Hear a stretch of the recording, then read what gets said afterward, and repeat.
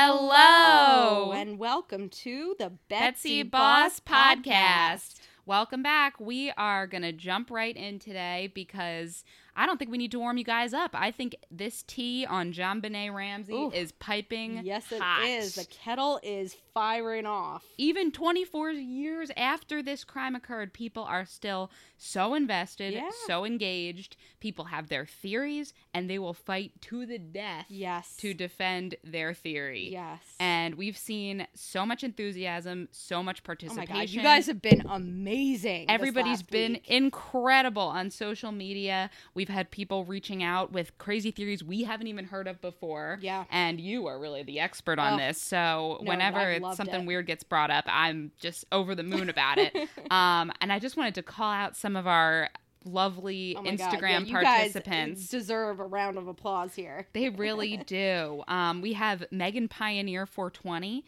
You had some input on the fact that with the ransom note, she thinks that John dictated it, but Patsy physically wrote it. There's just no denying that handwriting. Megan, man, girlfriend, I feel the same way. I mean, that handwriting, you look at the shapes of some of those letters, and it's absolutely uncanny. Yep. And also, I mean, when I asked you guys, I reached out about what did it? Why, if you think that Burke killed JonBenet, why do you think he did it? What motivated him to do it? How did he bring himself to do this? Megan Pioneer 420, you said that you thought it was pure jealousy, but at the same time, he didn't mean to kill her. She thinks he was jealous of her because of all the attention she got from Patsy. He probably intended to hurt JonBenet, but didn't intend to kill her. Yeah. And then, my God, we had so many discussions about the pineapple and the milk. Oh my God, yes. Yes, Whew. This to me, this is the thing that creepily stuck out to me so much and freaked me out as a child from the little snippets I saw on television, on the news. I just remember it being like, oh my God, this killer, lured her downstairs and fed her pineapple and then killed her? Unbelievable. Your little last meal there. It wouldn't be my choice. Favorite snack food of the 90s? Pineapple and milk. Not cereal and milk. Yeah. No. And Aubrey Fouts had the same feeling that the parents did everything to protect themselves and Burke from a big scandal, which, as if, these people aren't scandalous enough, they're out there on the news a day after this happened, right? And then we had Marketing Mix by Michelle said that the note makes it obvious it was a family member with what was written. Go back to the note. Yeah, how it was written on a notepad that belonged in the house. The pineapple is so disgusting, she said. She was super skeeved out by that. And then I have to also thank Glitter Gypsy. Oh, this deserves a special shout out here. You know your stuff, sister. I love this. I love people that just are can rattle it off. She's all over it, and I just absolutely adore it. But she said, the handwriting's totally similar. The phrasing is female in nature. There's no way on earth that you could ignore that digested pineapple, which completely contradicts the original story that the Ramseys gave, that she arrived home totally asleep, as we said, stayed that way all night. There's no way that there would be pineapple where they found it if that were the case. The other thing that Glitter Gypsy pointed out is that JonBenet's pillow was on the kitchen island. Okay, this is why I loved this. I never came across that information. Incredible. So oh my God. Random. And that's where the bowl of pineapple was. Out even more. So creepy. This is also where the mag light was. Oh, yeah. So if Burke theoretically got annoyed at JonBenet coming down from bed and interrupting his late night Christmas snack, he could totally be the one who grabbed the mag light, smacked her in the head with it as she walked away. Maybe just to harm her, Gypsy said. Maybe he didn't even tell his parents exactly why he hit her and what he hit her with. And that's why it got left on the table instead of hidden away. Since the blow didn't break her skin, they definitely weren't able to tell what was going on with her skull just by looking. Yeah, it wasn't like she was bleeding from the skull or anything. Exactly. So it would have been really easy for him to just have hit her and had her fall down. Yep. Also, Glitter Gypsy had a lot of feelings about the huge defamation win that Burke had against CBS. This I'm really interested in. I have not looked. I watched the interviews, I think I mentioned, with Dr. Phil and everything, but I have not followed up on whether or not he actually won. So Yeah. this is interesting. This is very interesting. Yeah, so apparently he won $750 million Wow. for this defamation lawsuit against CBS. Wow. And CBS, Whew. you know, Glitter Gypsy acknowledges, and I'll acknowledge, you'll acknowledge, that CBS did amazing research and investigation here. And for them to be kind of punished in this weird defamation suit, I don't know. It rubs me the wrong way. Also, John Ramsey himself got $350 million from Off this. of that case, Off or of off of that series. Yep. Well, I did know because I watched all of these when they came out. That was actually the CBS one was supposed to be, I want to say, a 6-part series, Mm-hmm. and they got wind of this lawsuit beforehand. They actually trimmed it down to 4 episodes. Yep, that's exactly what she said, Yeah. that they sort of buried the last Yeah. part. You can only find like the first couple parts now, and there's just, I don't know. Yeah, it's I love hinky. This. It's a little hinky. This is one of those cases. I don't know. I think I've reflected on why I love true crime so much, and I think it's kind of the mental puzzle of it. And this case has all the mental puzzles you want to go through. Yes. And so I think that's what we're planning to do kind of here today. Absolutely. So I think maybe we should get right into it. Yeah. Thank you so much again to everybody who's Oh been my God. participating Yeah. online. It's been such a blast for us to read all your different comments. We are just so grateful to have the participation, the excitement. Again, just want to thank Glitter Gypsy, Marketing Mix by Michelle, Aubrey Fouts, Zuza Kazarova, and Megan Pioneer 420 specifically, because you all have just engaged in the most interesting dialogue on here. We really want to keep that going as these episodes Yes. churn out. This is going to be, we think, a Oh my tripartite God. episode. Yeah. We have way And- too much. We've gotten into it, and we've just Ooh. extended it further and further. There's just so much information to go through and so many Yeah. theories, and we're just so excited to do it. Yes, yes. So thank you guys again, because like I said, like that new information about the pillow on the kitchen island or whatever, like I just love learning more little tidbits, and I feel like I don't know if we'll ever actually know what happened, but the more kind of little details that you do kind of glean from people, I think it starts to put things together a little bit. So true. So I think we thought it might be helpful to go through kind of a timeline of the events, because we stopped last week on the ransom Oh note. my God, yeah. And there was so much to unpack about that we didn't even realize we would have that be an entire episode. Right. So we think it might be good to kind of catch everybody up on where we are, where we ended up last week, and talk about just the unfolding of the crime from, that point forward until evening on December 26th, 1996. All right, yeah. So, like you said, I think we're just going to kind of go through the timeline here and then really dig into it a little bit more. So we left off at the ransom note. So Patsy found the ransom note on the spiral staircase a little bit after 5:30. Something that I've seen in a couple of these documentaries was that she found this ransom note, and put this in the back of your mind right there. Uh-huh. Burke, in one of his interviews that was released during one of these documentaries in 2016, he's talking to a child psychiatrist. They asked him, did you wake up? Did you, kind of know what was going on? So I guess she read the ransom note, ran into Burke's room, flung open the door to check that he was there after seeing JonBenét was gone, realized he was there, closed the door, and he just kind of pretended to be asleep and just kind of stayed where he was, didn't do anything. That doesn't put him in the best light, does it? Yeah, I mean, there's a lot of things that Burke is kind of... Little hanky. I mean, I do have to say that we put a poll on Instagram, and it was who killed JonBenét. We had 2 options, Burke and Burke and Pink. And 95% of you voted for Burke and Pink. That was 90 votes for Burke and Pink, 5 votes for Burke. So either way, y'all think Burke did it. Yeah, so could we all just agree? Burke did it. So 5:52 a.m. She realizes Burke is still there, still a little pissed that he wasn't the one kidnapped. Classic. So she runs downstairs. She obviously had woken John up.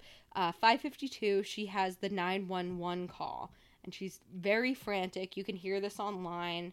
During the CBS documentary, they actually did, they tried to kind of analyze this a little bit more too, that maybe that's something we can kind of get should we into play in this it? episode. Should we splice it in, you think? Or do you So, think it's against the I rules? actually was really trying to find the edited version that they created, because the whole theory is that you can hear the whole 911 call, and then at one point she's like, please help me, you know, whatever, and she thinks she hangs up the phone, but she actually doesn't. Oh. And the 911 dispatcher, you can hear her say, Patsy, Patsy.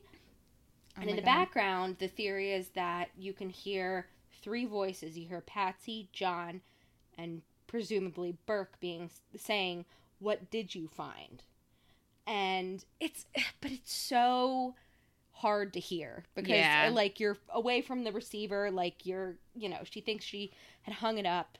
And I tried to find that actually on like YouTube or anything, and I could not find their edited version from that episode. So, but I'm sure, even if you just go out there and kind of find the unedited, uncleaned up version, you can listen to, and kind of decide for yourself what you hear. But it's very difficult to hear, in my opinion, what kind of happens when she thinks she's hung up the phone and then it's kind of, whatever's going on in the background.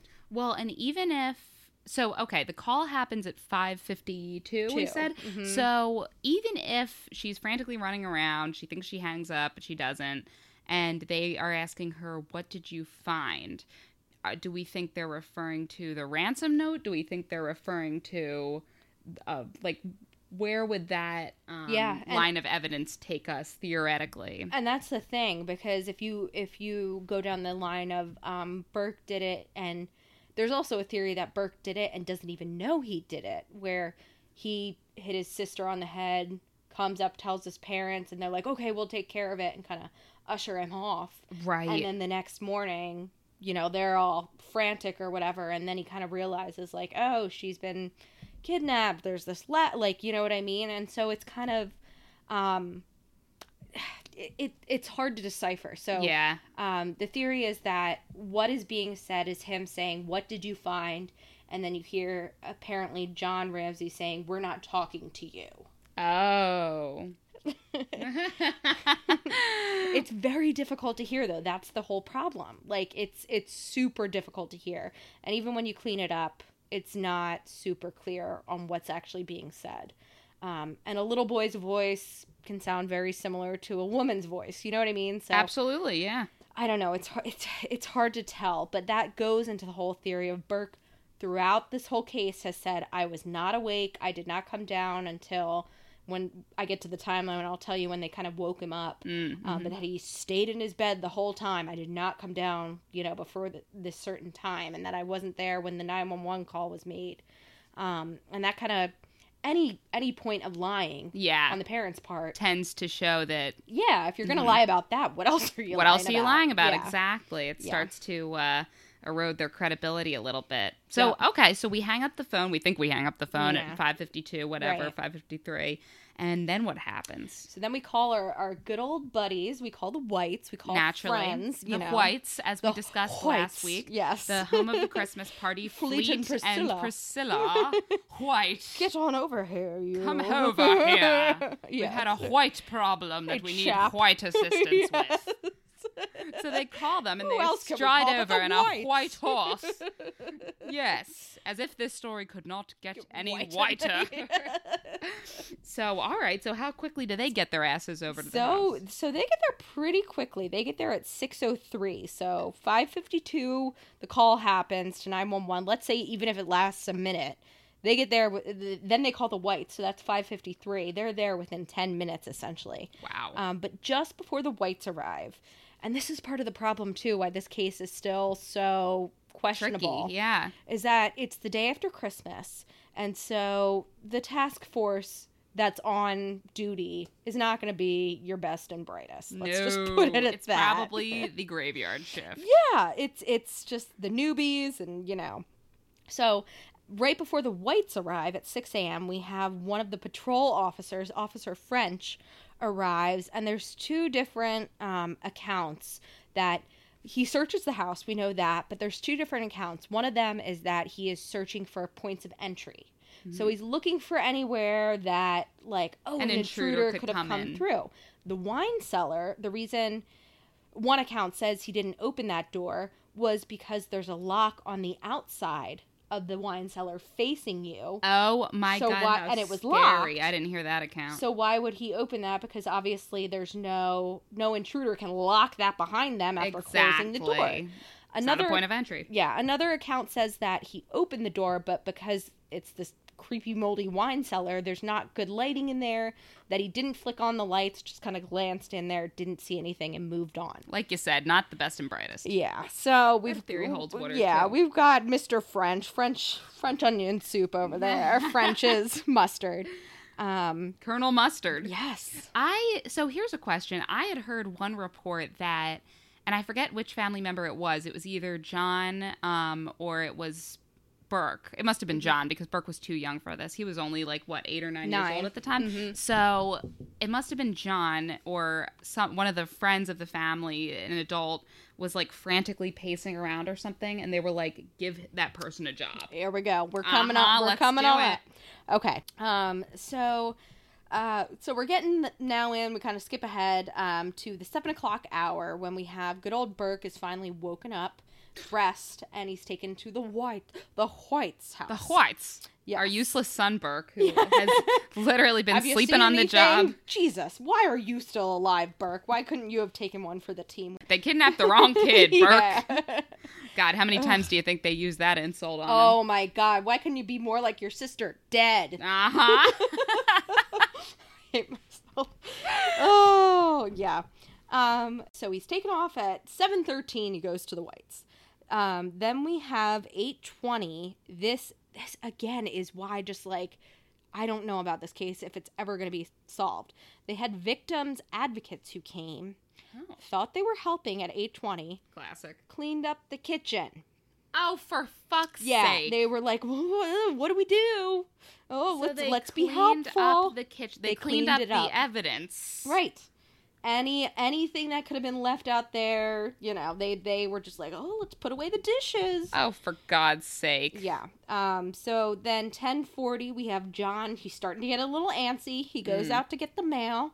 But I guess he was just kind of like going out. What he said in this documentary was seeing if there was any other letter left elsewhere with more information about, when the ransom or whatever, because we're already past the 10 o'clock ransom time. Yeah, when they were supposed to call. 8 to 10. Yeah. Did we mention that they were supposed to call? We They were did supposed in the to last receive one. a call. Yep. Yeah. So just to refresh your memory, listeners, if you didn't listen to our last episode, get on it. But as a quick Get on it. refresher, basically the quote unquote kidnapper in the ransom note that was ridiculously long and in Patsy's handwriting mentioned that the Ramseys were going to receive a call tomorrow, quote unquote tomorrow. Right. This is the thing that, like, we can be technical here if we want to. Right? Between 8 and 10 a.m. Now, granted, we discussed last episode that we don't know what tomorrow means because this is a letter.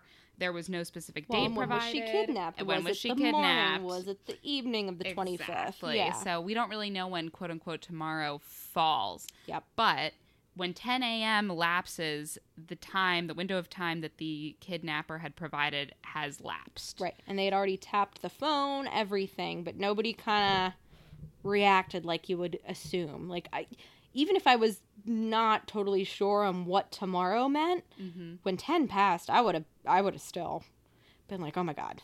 Like that, my heart would have sank. Like, Oh, yeah. I don't know. So finally, at 10:45, we finally have the FBI arrive.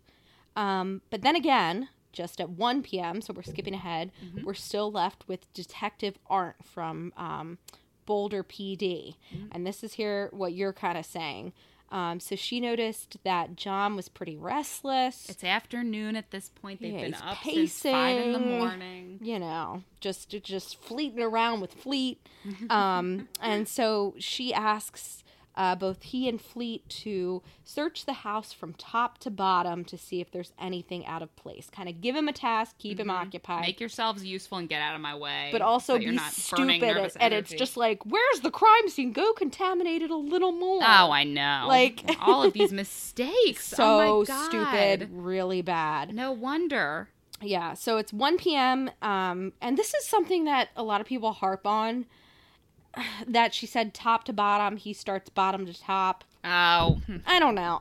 Like those it's little an expression. those little details. I could go either way. Like I get it. But so at 1:04 p.m.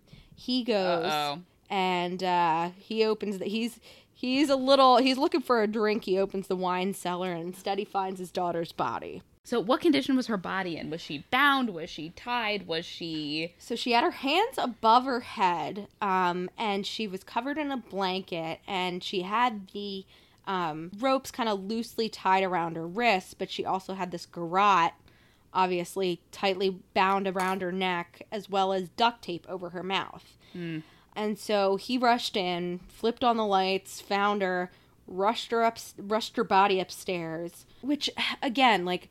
A lot of people criticize, like, oh my God, he contaminated the crime scene. But, like... What do you do in that moment? I don't know. If you're genuinely innocent and you see your child that you've been searching for hours... You grab her! Yeah, you're gonna be like, oh my God, we found her. Like, get her upstairs and get her help. So he brings her upstairs. They lay her on the floor.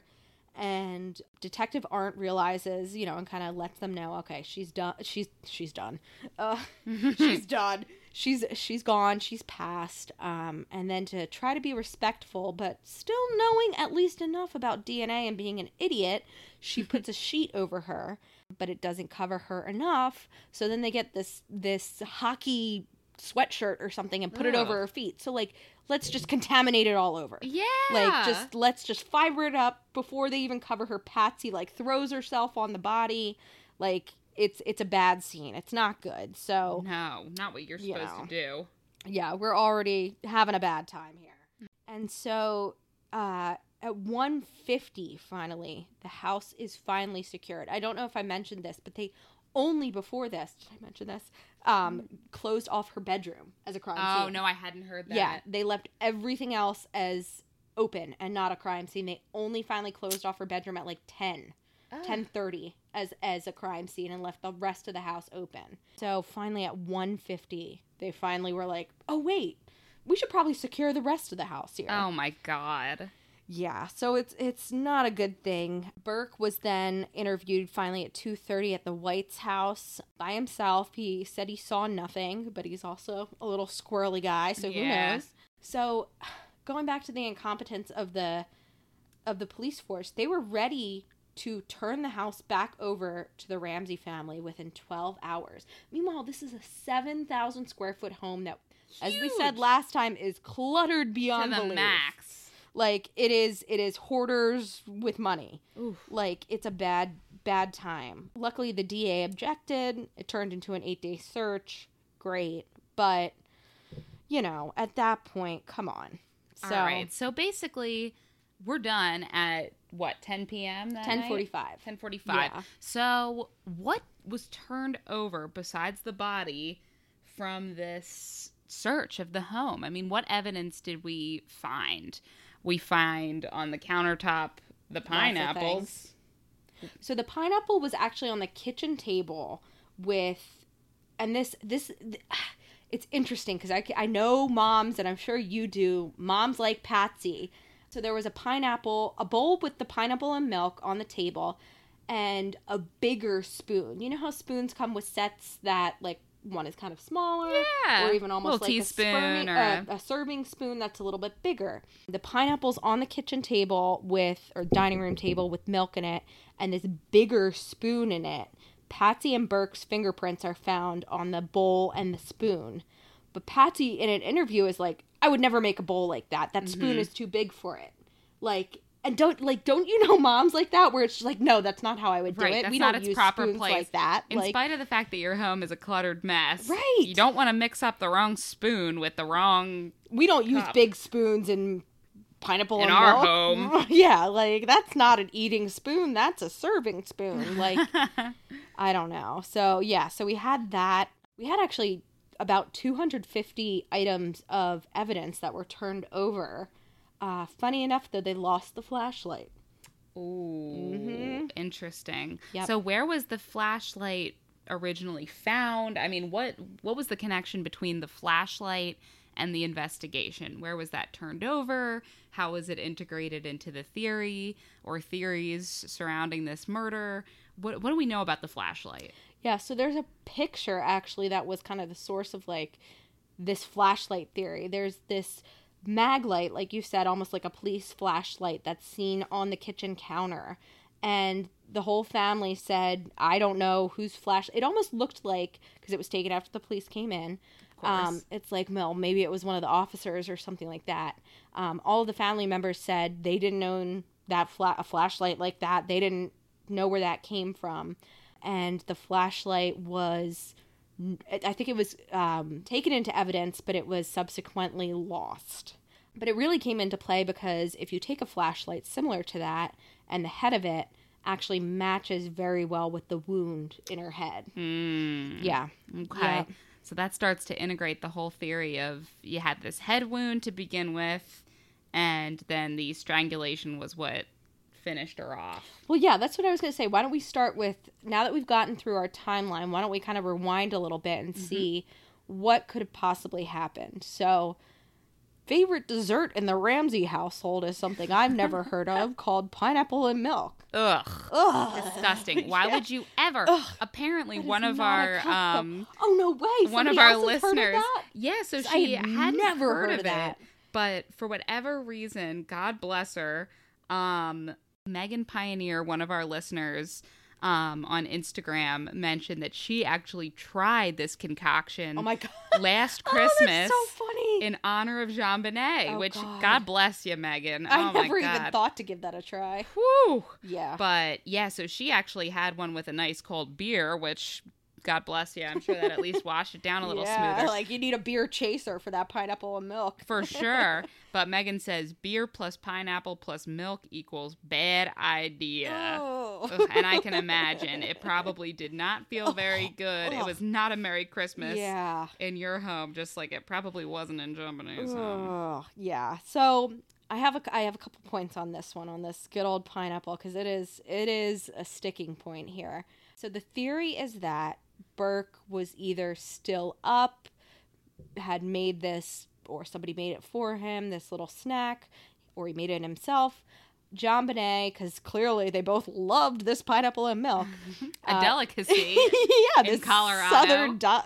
West Virginia, Georgia. I don't even know where this comes from. She runs up, grabs a piece, and he gets pissed off, grabs that mag light and just whacks her on the head. And then kind of things spiral from there. I do want to comment on, during those 2016 documentaries, there were some interviews with Burke, with a child psychologist again. I can't remember which it was. But he was very awkward during these, and they showed him a picture of that bowl. And we're like, what is this? And he's like, cereal? And they're like, no. And then he's like, oh. And he gets very quiet and very like it's just very eerie and weird. Like, I don't know. You don't know which way to go with this kid, because he's a weird kid to begin with. Yeah, and he could just be a weird kid, or he could be a weird kid that killed his sister. Yeah. But you know what I found interesting was just his general affect during those interviews. Yes. I think I saw the watched them too? 2016. Okay, yeah. And he was grinning ear to ear. Yeah. I don't understand it. I mean, granted, it's been 20 years at that point. So you're talking about the Dr. Phil ones. I think it was 2016. So these ones are actually ones from when he was 9 years old that they showed of him. Gotcha. Before the Dr. Phil one. But yeah. Well, even as a fucking adult. No, but as the Dr. Phil ones, he was already a weirdo. Yeah. It was a little unsettling to just kind of... Yeah, and just to see him as a grown man grinning ear to ear in that later interview. I mean, I know it's been a while. I know it's been 2 decades, but you don't feel any kind of way besides happy right now. It doesn't make sense. And even just as a child, during these childhood interviews, like, they interview him again and ask him, like, what was mom doing? Like, and he's like, mom was pretty frantic. Like, she was, like, rushed into his room and was whatever.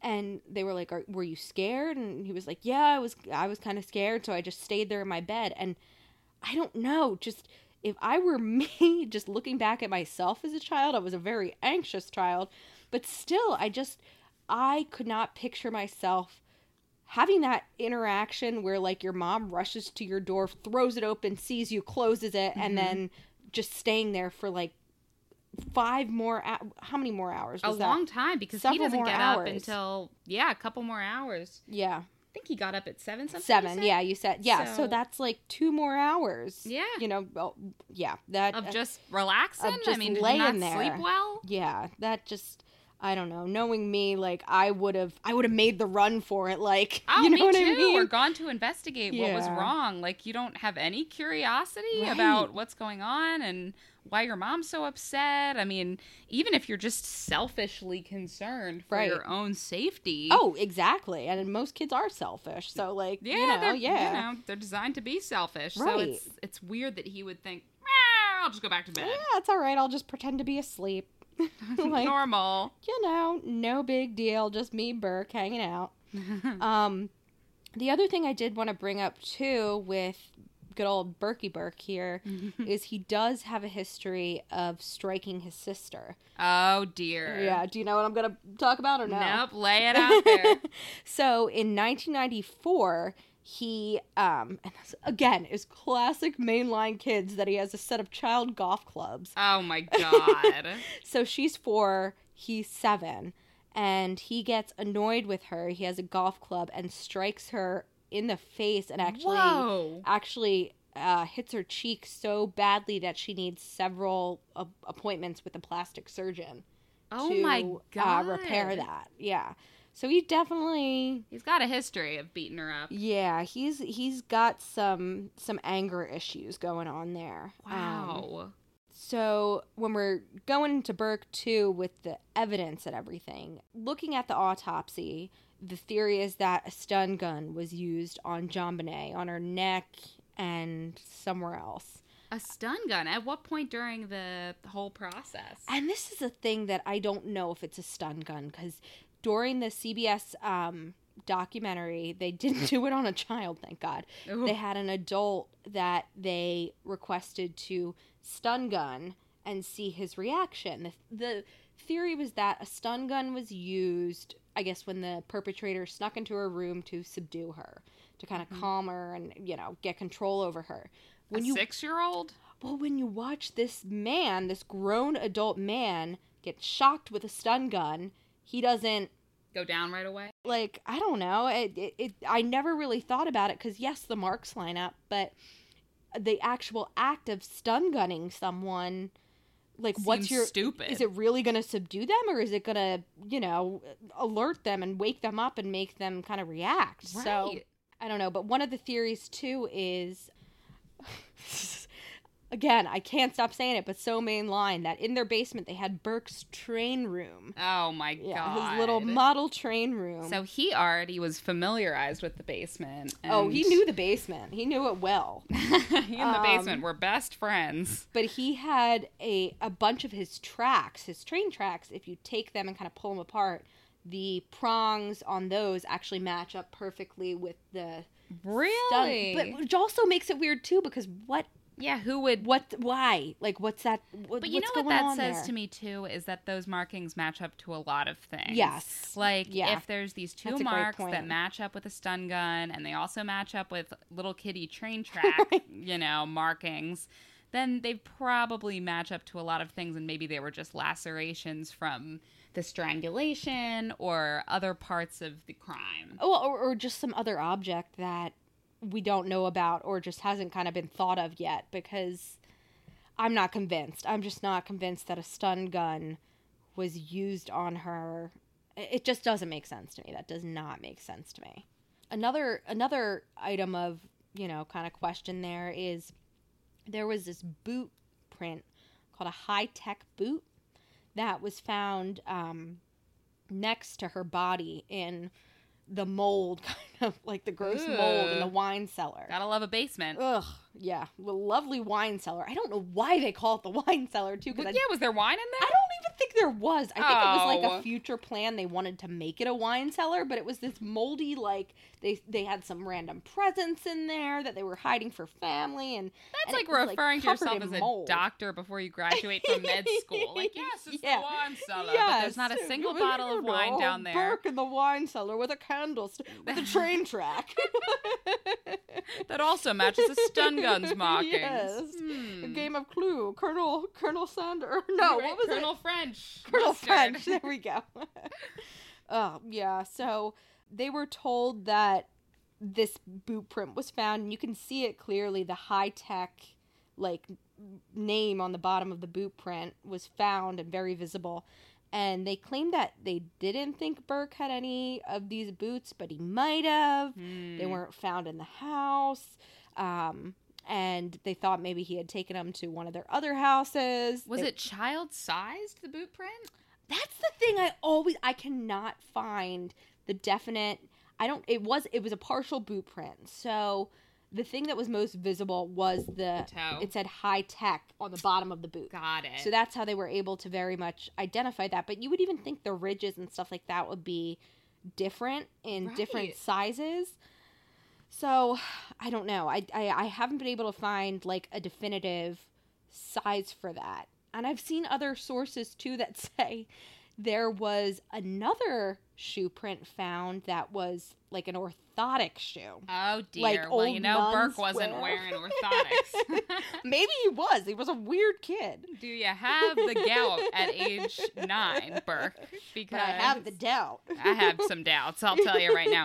So, meanwhile, and you might be waiting to get to this. Yeah, redirect us here. So you spoilered, or you like winked at a spoiler last time, and you told me that there was the poop poopy stuff. Okay. Yes, and I am dying to get to this Okay, poop stuff. yeah. Give me the poop. You're dying for Dookie. I'm dying for Dookie, man. Okay, so Burke had a lot of emotional issues. They found a book I should have written down. We should have copied the name of it, but there was like a parenting book that they found in the parents' bedroom or somewhere that was like how to deal with kind of your obstinate child, like your, Oh my you know, God. whatever. How funny. How much more written in stone. They could have had a book called How to Deal with Your Murderous Wench of a Kid Yeah. Who Wears High-Tech Boots. Right. It was Burke with the golf club in the basement. How to deal with your flashlight wielding, golf Right. club swinging infant. Yeah. Jealous little boy. Yeah, so I don't think we mentioned this last time, but Patsy went through a couple rounds of, she had ovarian cancer that came back. That's actually what she ended up dying from. I want to say around 2000. Yeah, I remember when I don't know, in the early 2000s. She eventually died from that, but she first was diagnosed in the early 90s. And this was when Burke's booty problems first appeared. Uh-oh. And it's kind of understandable in a way. It's very concerning. But during her first bout with cancer, he would smear fecal matter What? all over his bathroom. Get out of here. And how old was he at that point, you think? So JonBenet would have been around the time with the golf club, maybe a little bit before. So he would have Oh been my 6, God. 7. Wow. And this whole fecal, and also the bedwetting, he also had extended bedwetting issues, can also be a sign of abuse. So we had that kind of. And didn't JonBenet wet her bed also? Yep, and that was the whole theory of why Patsy killed her, was that she had it with another bedwetting night and just kind of like Wailed on her. yeah, just kind of like slammed her head on the bathtub or something. I have something too about so that Burke not only would smear poop on the walls, but he would smear it in JonBenet's bed, So- on her candy Yes, box. so he this- would leave his Yep. poop-filled PJs on her floor. So this was what I was going to get to. So that was when Patsy, like when he was younger, that was the first episode of any poop business with Burke. But at the time of JonBenet's death, when they kind of investigated in her room, they still found poop. He had smeared poop on some candy, like you said, in her room, in her bed. They found some pajama bottoms that were presumed to be Burke's because they were too big, that had poop in them in her bedroom. Ugh. And it's just a messed up sign of something going on. That's not right. Apparently the housekeeper, I'm just pulling this report up now, the housekeeper recalled a time when she actually found, and this is a quote, fecal matter the size of a grapefruit in her bed, right? on the sheets of Jean Benet's bed. Yep. What the fuck? Yeah, like that is concerning. Very much so. Very concerning what is going on. And the bedwetting thing does really concern me, just because it's so clearly, if you look back through so many serial killers, not saying obviously he's a serial killer or anything like that, but a lot of people who have the capacity to commit. Well, but a lot of them go through traumatic childhoods, and one of the McDonald triads is bedwetting, and which is kind of a clear indicator of something's going on, something's not right there. Wow. Yeah. So I don't know. It's, who knows? I don't know. All right, so there's this report that in 1999, there was DNA evidence that was submitted to the Boulder County District Attorney, and it was the foreign genetic material that was found in Jean Benet's underwear after the murder. Mm-hmm. And this evidence was said to clear Burke or other members of the Ramsey family of any wrongdoing. And basically, in 2008... the district attorney ended up exonerating the whole Ramsey family based on this material. That's where I want to go. Yeah. Is it? Yes. Oh, good. So basically, they said that the DNA belonged to a male, but that it wasn't from any family member. But there were other camps or other schools of thought that felt that the evidence wasn't enough to clear the Ramseys. And in fact, using today's improved DNA technology, this forensic scientist was worked with, a DNA expert was worked with, actually the same DNA guy who worked on the O.J. Simpson trial, to study whether or not this type of evidence could actually prove that this was an outside intruder versus a Ramsey family member. Right. And apparently it couldn't. Even though, Jean Benet's underwear did have this foreign product, this foreign genetic material, it might have held on to some transfer DNA from the manufacture process. Oh, we're getting into this next episode. But shit. But I do have comments on the DNA. Bring it on. So the DNA was found, and we're going to get a little, it's hard to talk about, obviously. It's a child that was murdered and clearly molested before she was murdered. It's not a, nice thing to talk about, but... this DNA, there was DNA found in her underwear that was commingled with blood that was her blood. The same DNA was found on the rim of her long johns that she had on, and also under her fingernails.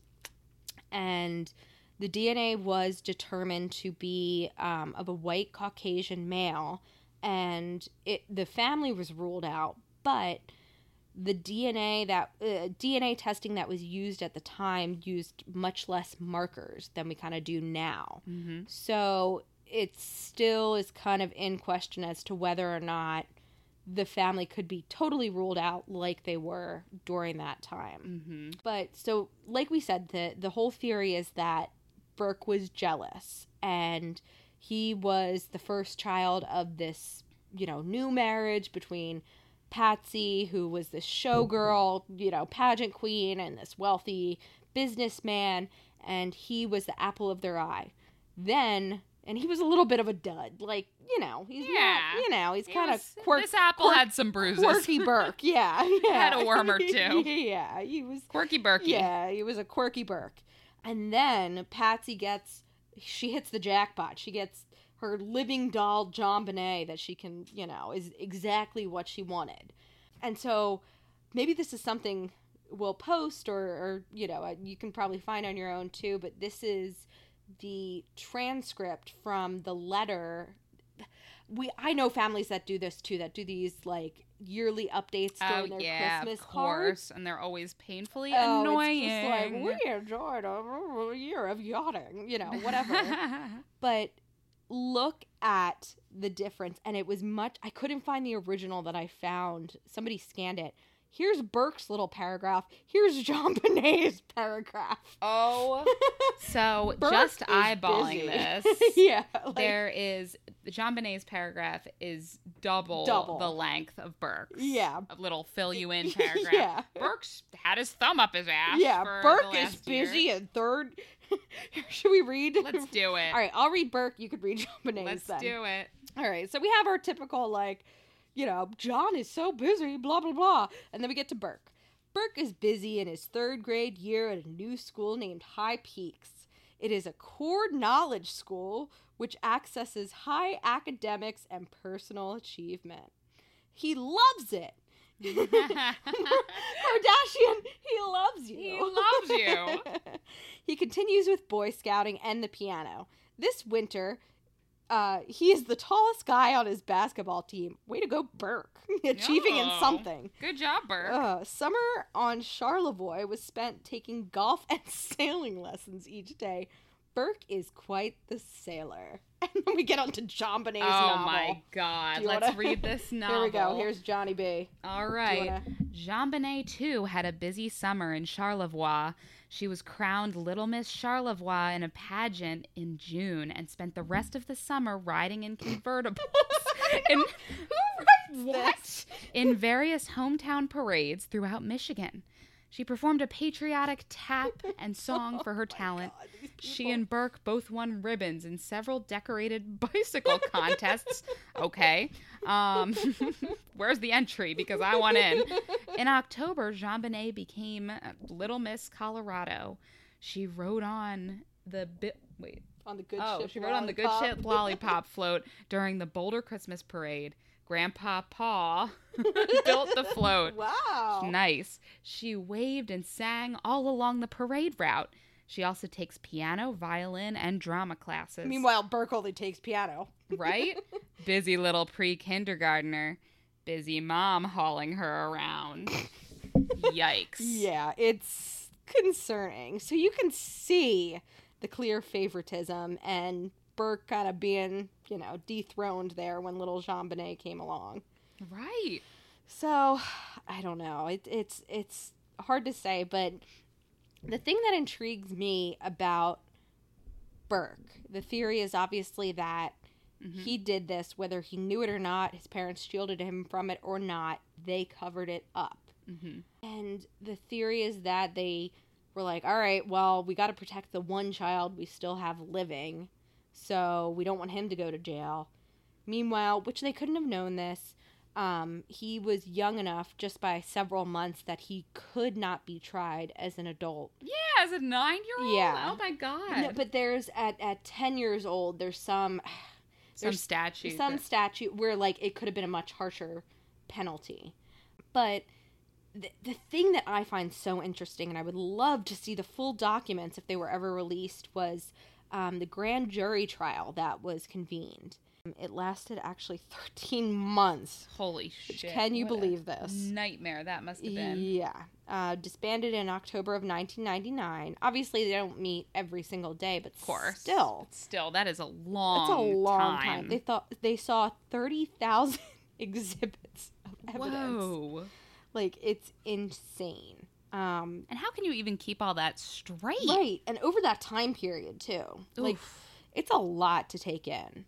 But the grand jury came back, and they didn't indict them for murder, but essentially kind of concealing and not aiding in the conviction or prosecution and investigation of this crime. And that's so true because they really did hinder any kind of investigation that was done. They were this. And we didn't discuss this much, but at every turn the Ramseys were combative. They wouldn't necessarily freely provide information to the police and to interviewers, to whomever was trying to get to the bottom of this crime. They were very secretive. Even when you see Patsy interviewed, she's consistently combative. She consistently will be seen kind of throwing her hands up and saying something to the effect of, well, I didn't do it, so you guys are just going to have to get back to work. Right. Or I didn't do it, so you're going to have to go back to the drawing board. Like, I don't care what the results of tests X, Y, and Z say I'm innocent. Yep. And, just in a very sweeping way that somebody who was entirely innocent wouldn't necessarily take on. Yeah. Yeah. And but the thing I think that I would love to know is whether or not these charges, because they don't release the portion, so they release some of the documents, they don't release the portion that says who they were kind of aiding and abetting. And so could these charges be brought against a child or could they not? And I think that could be kind of the key as to whether, like, the grand jury seeing 30,000 exhibits of evidence, like, I feel like that could kind of be the key there as to whether or not they think it's actually Burke that did it, or is it somebody else that the Ramseys kind of aided and, you know what I mean, kind of hindered the investigation for. That's an interesting point, because you can't aid in a crime for somebody who didn't commit a crime. Exactly. That's what I'm, like, if they can't charge this individual with that, they can't charge you with that. So, like, if they can charge an adult with that, they can charge you with that. If they can charge a child with that, they can charge you with that. And so it's a connected crime. It's an A and B part. And, exactly. Without a perpetrator, you can't have certain crimes, aiding and abetting. Certain, convictions or arrests. On that note, I think we're all set with this episode, this portion. We're going to leave you hanging on a cliffhanger with this episode, which mostly provided evidence against Burke, either knowing that he killed her or striking her, and through that... It's an inside job. Yeah, exactly. So next week, we're actually going to provide the alternative discussion that an intruder or somebody who just was not the Ramseys committed this crime. And we've got plenty of evidence for that as well. And we might have you even questioning the side that you're on. And I want to hear the responses to next week, especially. I want to hear to this week and then next week, too. You know what I mean? It's just going to be interesting to see kind of what people think this week.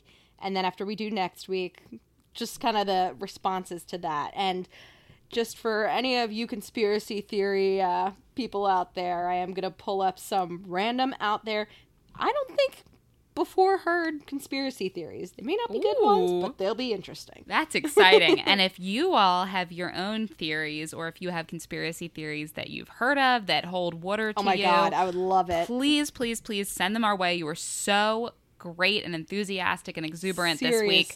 Let's get some of these theories going so that we can really have an interesting dialogue. Oh my God, for next week. I would love it. And like I said again, like some of the comments where it was something I hadn't heard before. If you have anything, because obviously this case is huge and we can't cover everything, and there's stuff we've left out and are going to leave out because it's just so big.